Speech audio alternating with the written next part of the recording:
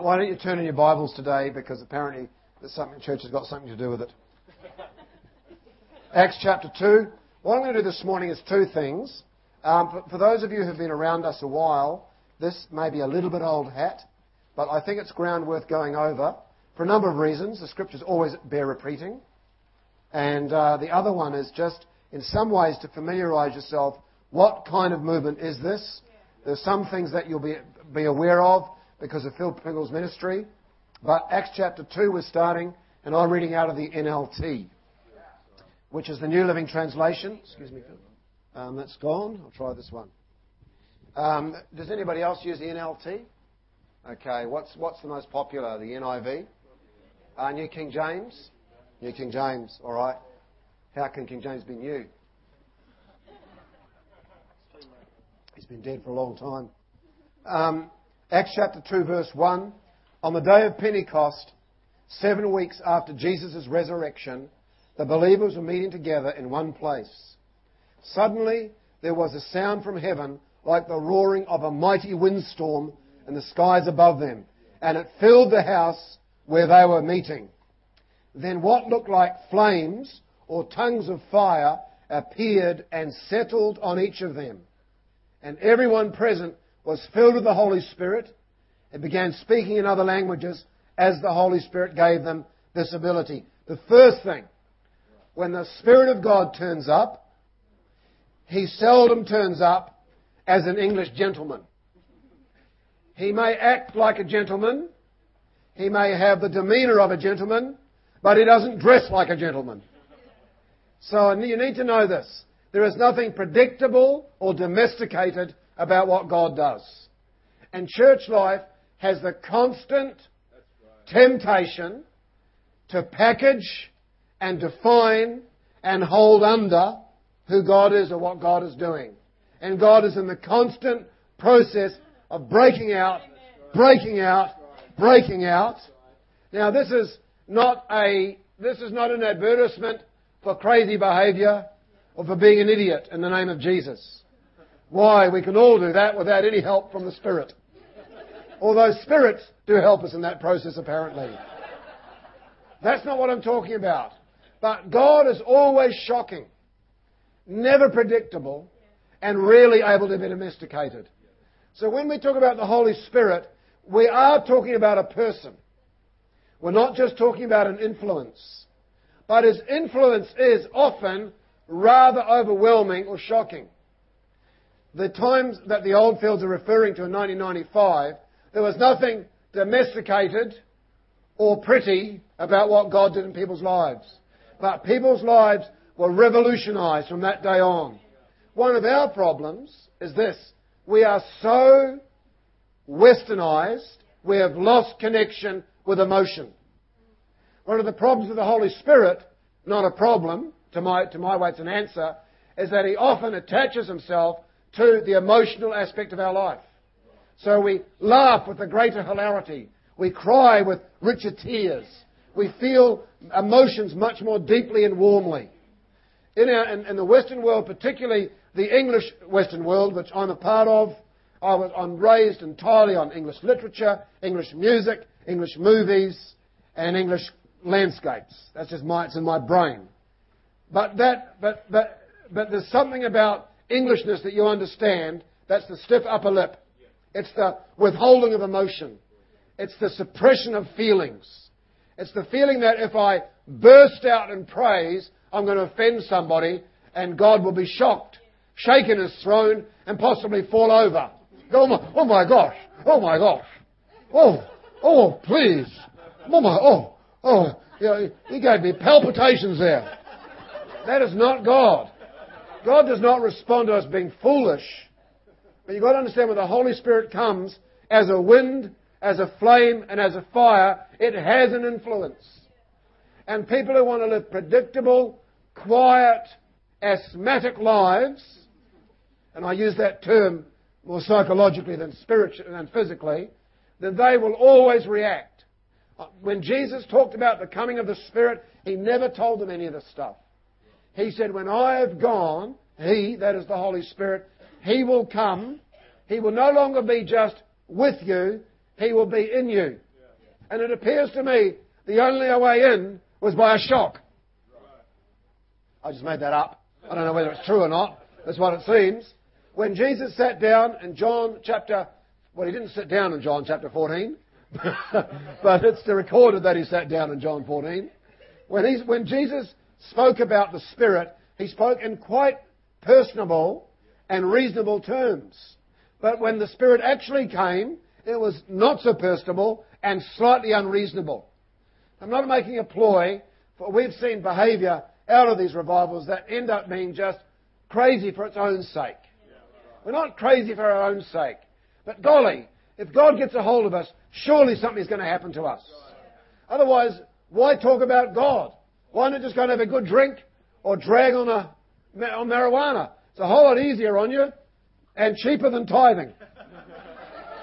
Actually, no. Never should any Christian ever feel bad about proclaiming the value of tithing to their unsaved friends, because the voracious God of this world asks for way more than 10%. You Christians, wasting your money at the church. There's half the wage gone. I think in Fairfield in Sydney, something like 48% of the average wage goes into pokies. It's outrageous. And they have a crack at us for giving to God. Get over it, kids. Look at them and say, you're the idiot, not me. Don't say, I told you to say that. Say that Phil Oldfield did. So the Spirit's coming is not predictable, it's not simple, but it's powerful and it's dynamic. And you know something else? When the Spirit comes, He always speaks.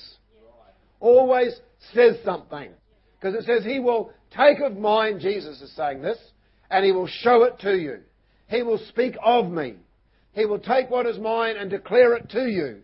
So whenever the Spirit comes, we should see speaking. So what do we see in Acts chapter 2? A whole lot of talking. Godly Jews from many nations were living in Jerusalem at that time. When they heard this sound, they came running to see what it was all about. And they were bewildered to hear their own languages being spoken by the believers. Now this is interesting. The church was birthed speaking the language of the hearer. Not the language of religion. The language of the hearer. What's the language of the hearer? It's the culture, it's the era, it's the age we live in. And interestingly, they were beside themselves with wonder. How can this be, they exclaimed. It's like when Pastor Phil arrives at the council the other day and he tells what God's doing. In their brains they're beside themselves with wonder. How can this be, they are saying. Because what they think of religion is nice but ineffective people trying to be kind to people they can never properly help. How can this be, they exclaimed. These people are all from Galilee. Now what was the point there? The point was they're all a bunch of cultural morons. Galileans were not known for their command of language or their understanding of the world. So Jesus coming from Galilee was a great insult to the religious and intellectual minds of the day. So the Galileans, it's like saying, we won't name suburbs. I just thought, that'd be terrible. Because there are people in that suburb that always break the mould. So I did just say people from Victoria. No, sorry. No. Rod's from Victoria. What I really meant, and what I really mean, is people from Queensland. Thank you. And, I've lost a few. Excellent, they were ready to go. But listen to this. It says they're from, we hear them speaking their language of the lands that we were born. But we hear them saying, in the language we understand, what God is doing. Now there's a revolution for the church. To say in a language that the locals understand that God is alive. That's why we have these kind of churches. That's why we have these kind of churches. Where the music is excellent. Love the music. Great leading, Jilly. Excellent. And what I particularly love is this. If a storm breaks into this place, the only person who's saved is the drummer. Yes. That's what I reckon. Now, you know what? Everybody always laughs at the drummer, but I don't. Because I used to be a drummer. Before I became a Christian, I was a drummer in a rock band. And so I can see that God has protected you from the wild elements and also from people who don't understand the genius of drumming throwing things at you.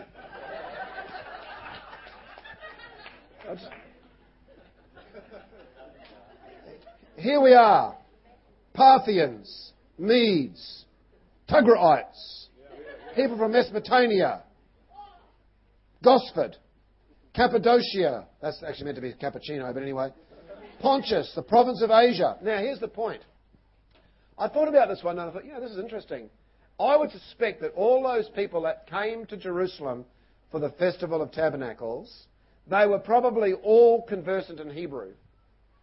Otherwise, why would they come to a city to be involved in a ceremony they didn't understand anything about? So here's my thinking. God did not choose the central religious language of Judaism to speak to them. He chose the local dialect to speak specifically and personally to them in a way that they would understand. And that's what the church must do. Why do we get involved in multimedia? Because it's the voice that the most speaking is going out through. Let me tell you something shocking. In the early 20th century, the 1900s, there was an English lord. His name was Lord Reith.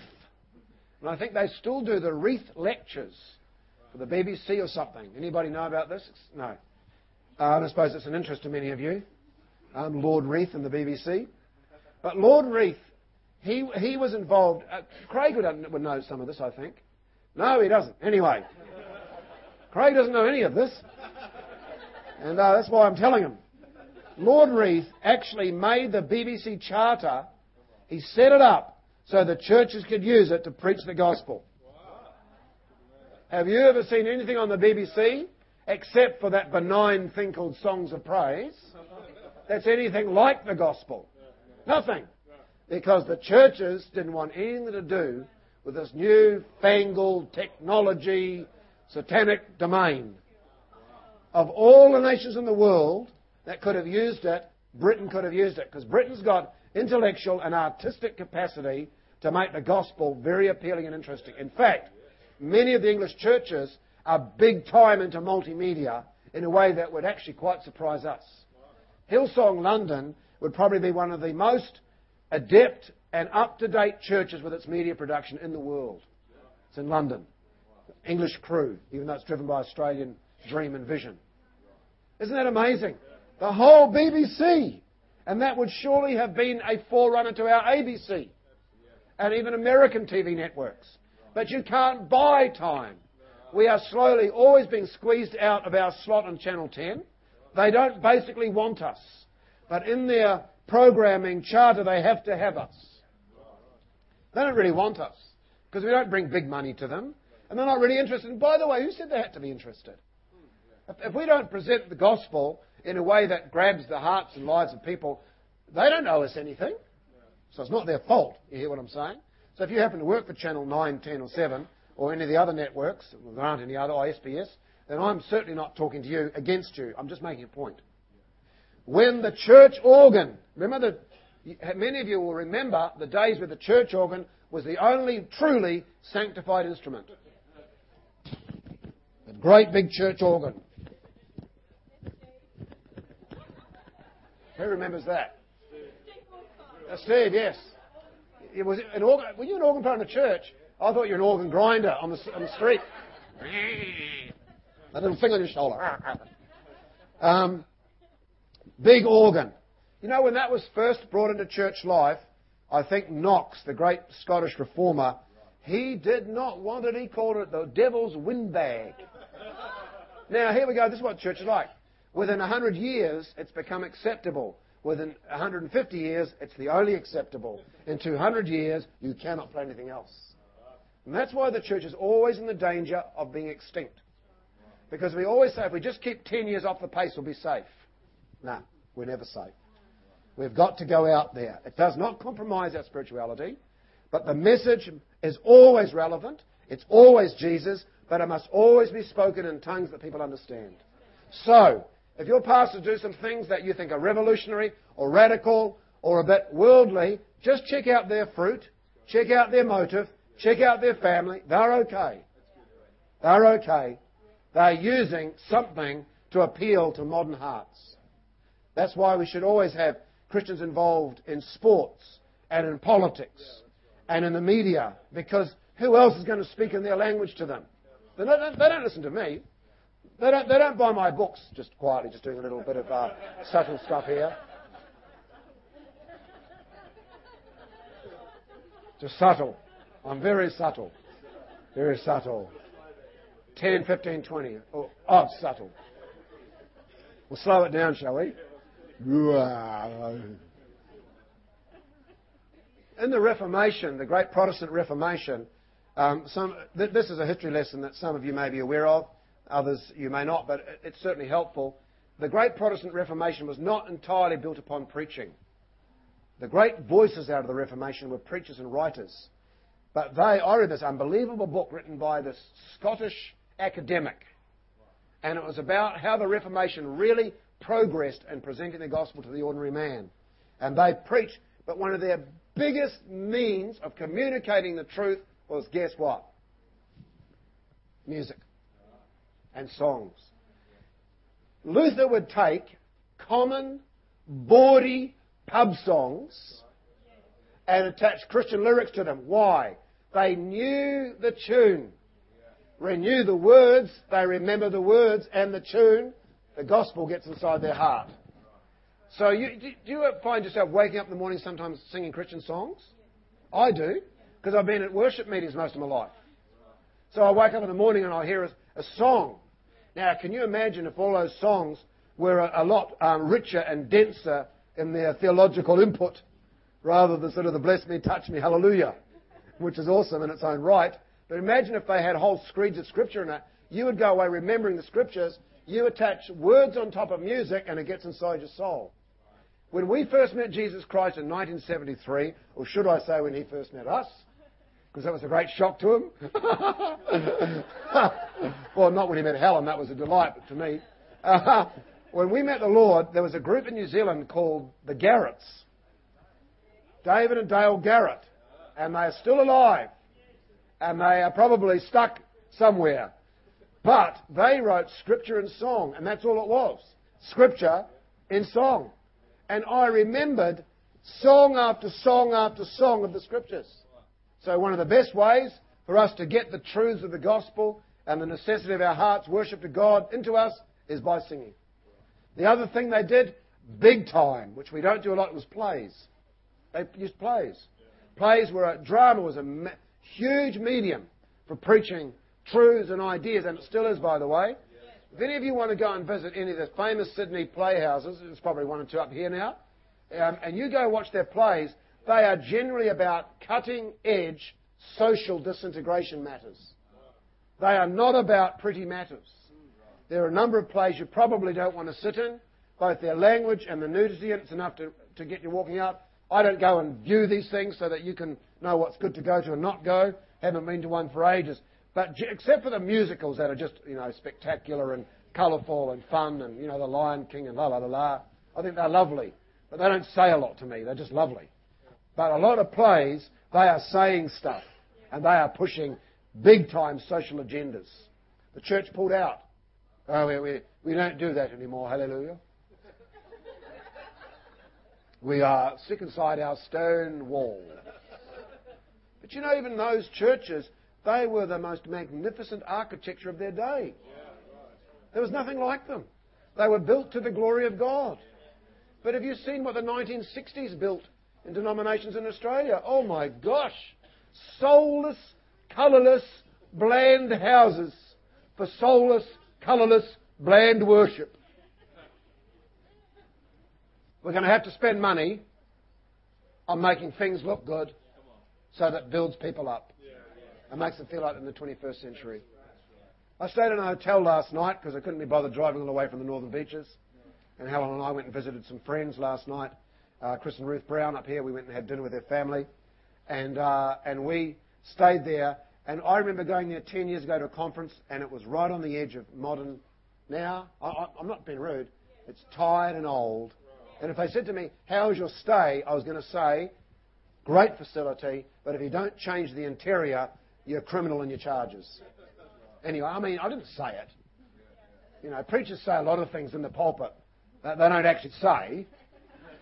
So they may appear all very tough, but basically they're a bunch of wussheads. We must speak in the language of the hearer. Otherwise we miss a whole generation. What are youth used to? They're used to music, to fast-moving image, and there's no point us saying, well, you know, if they just slow down, they'll get some peace in their hearts. But, you know, you can never... Every generation's different. You're going to have to speak in their language. Why does James Murray put on a conference and hundreds of young kids come? Because they have things... This year they're having a young person's fashion show. I think it's a fantastic idea. I would say that you know, that their fashion need to be very careful what they wear. You know, if there's anything provocative or a bit over the edge, they'll be spoken to. Because we don't want to present something that ends up being provocative and you know, essentially tempting to the young folk. The young folk! What about us? Well, this is bad. That they're going to have all sorts of, you know, prizes and games and all sorts of stuff. Because that's what young people do. Do you know something? And also young people want to worship God. They don't want a babysitting service. They want I'll tell you one thing that I know is that our current generation is addicted to experience. And even though you can't go all the way in that, we could certainly use some parts of this world to reach them. I notice people line up, a little bit less these days because I've been flying for a while, but when I first got my aerobatic licenses, people were lining up because they wanted to give their boyfriend, their girlfriend, their husband, their spouse a reason to be sick. They were lining up, buying them. So I just did the flying. I didn't pay for it.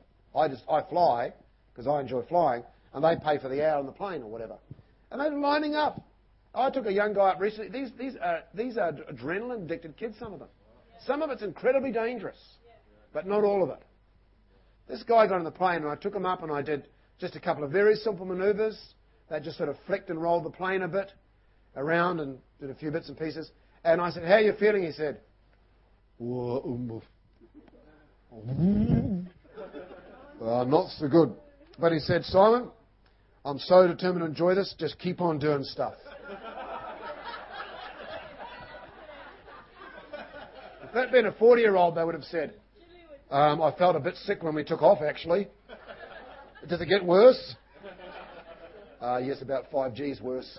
But he just wanted... I said, no, I'm not going to make you feel sick, man, because there's nothing worse than... it's like in a plane, you can say, well, let's just stop at the side of the road. And you can't really open the window. Because if you did on this plane, it would be a canopy, it would go off and it would probably go right through the back of the tail. And that would be excellent for landing. We'd be landing very quickly. Addicted to it. So we've got to use whatever means possible.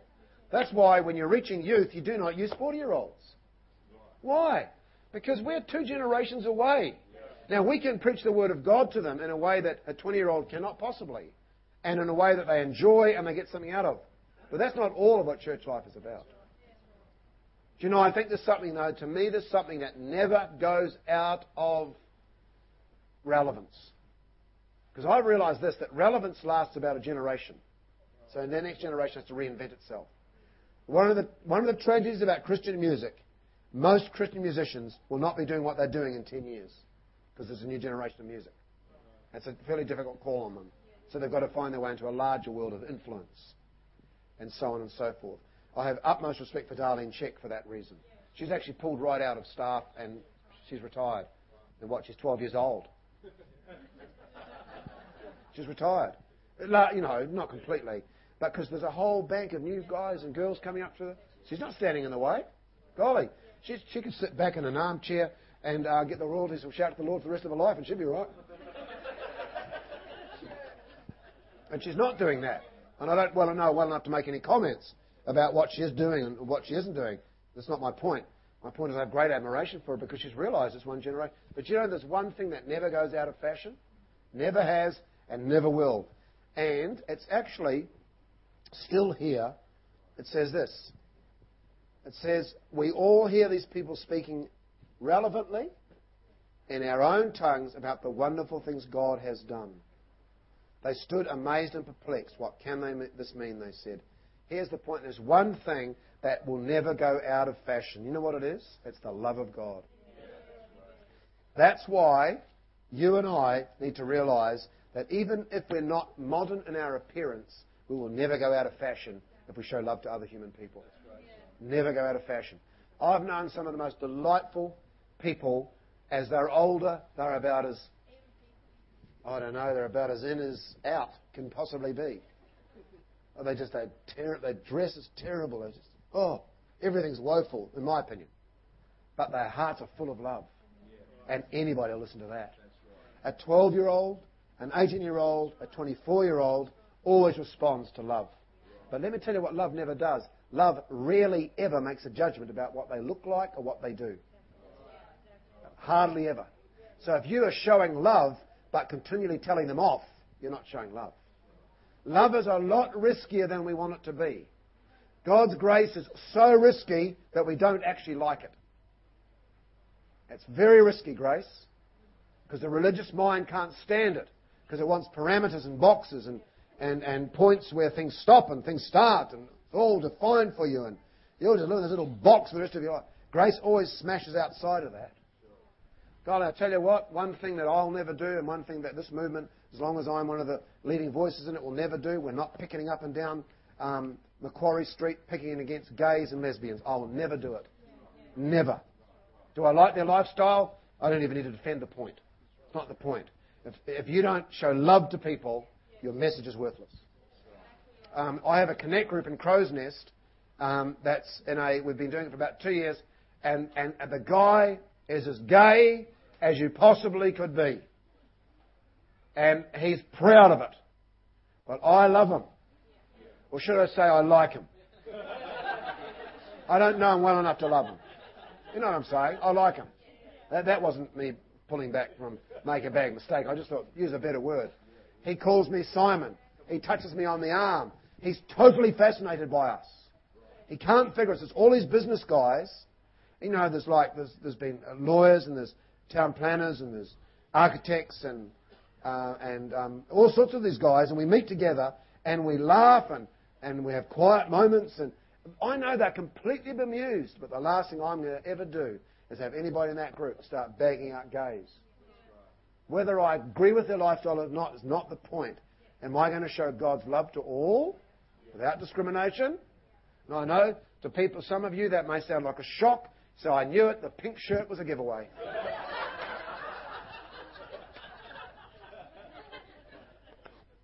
You guys, you've been messed around on your head, you city boys. Well, we all admit that. But that's not the point. If I walk into that cafe and start criticising him, I would expect him to walk up and say, I don't want you here anymore. How dare I do that? It's his business. So last Christmas I gave him a bottle of rosé, which apparently gay guys quite like. Bottle of rosé. I don't know. I'm not going to be caught as an enemy of that person. Love never goes out of fashion. Never. That's why I always love people like Helen and Rod Harry, because they love people. And so they'll always be young, always be enthusiastic, and always be worn out because they've got so many grandchildren. I was just thinking, Rod, before that grandchildren either reinvigorate us or completely ruin us. And I think there's a crossover point, isn't there? So look, my point is very simple. When the Holy Spirit comes, He speaks, not always predictable, but He always speaks in the language of the hearer. So, if this is not a sales point. So if I'm writing about something, I'm going to be finished in 1 minute. If I'm writing about something in here that's about the world, about confused impulses, or about gambling, or about institutions, or about conscience, you know, a person who does not know Jesus could easily read this, because I speak in their language. I speak in their language, mate. Fully shit. I speak in their language. And I talk about civilization and architecture and laziness, spirituality, producers and consumers, whatever. Catching myself out with some bad attitudes in a few articles there. Indulgences, who knows? But if you don't speak in the language that they can hear, which is the language of the day, they'll never hear the message. Never. Doesn't mean you've all got to suddenly go out and start becoming something different. Yes, thank you, Phil. You do live in a community of people that you can reach. You may be an avid fisherman. Who here is an avid fisherman? Loves fishing. Okay, I was no avid fisherman. That's very unusual. Okay, the guys that are avid fishermen are out fishing. Well, I'm honestly, who else is going to reach them? They're going to come and listen to me? They're going to buy a pretty little book? I don't think so. I don't think so. They're going to get reached by whoever they get reached by. Amen. Let's ask them to close their eyes. We're going to pray. Father, thank you for this wonderful church. I pray they'd always be alive to this next generation. Always alive to the past generations. Alive to human beings. We pray that the power of the Spirit will be upon the leadership of this church. And Lord, that building over there will get finished and filled. They got to the point, we've just finished building the thing and it's getting filled already. Goodness, that's a great problem. We thank you, Father, for the right finances, and you bring the right people into this church to help support that. Father, we thank you right now in the powerful name of Jesus.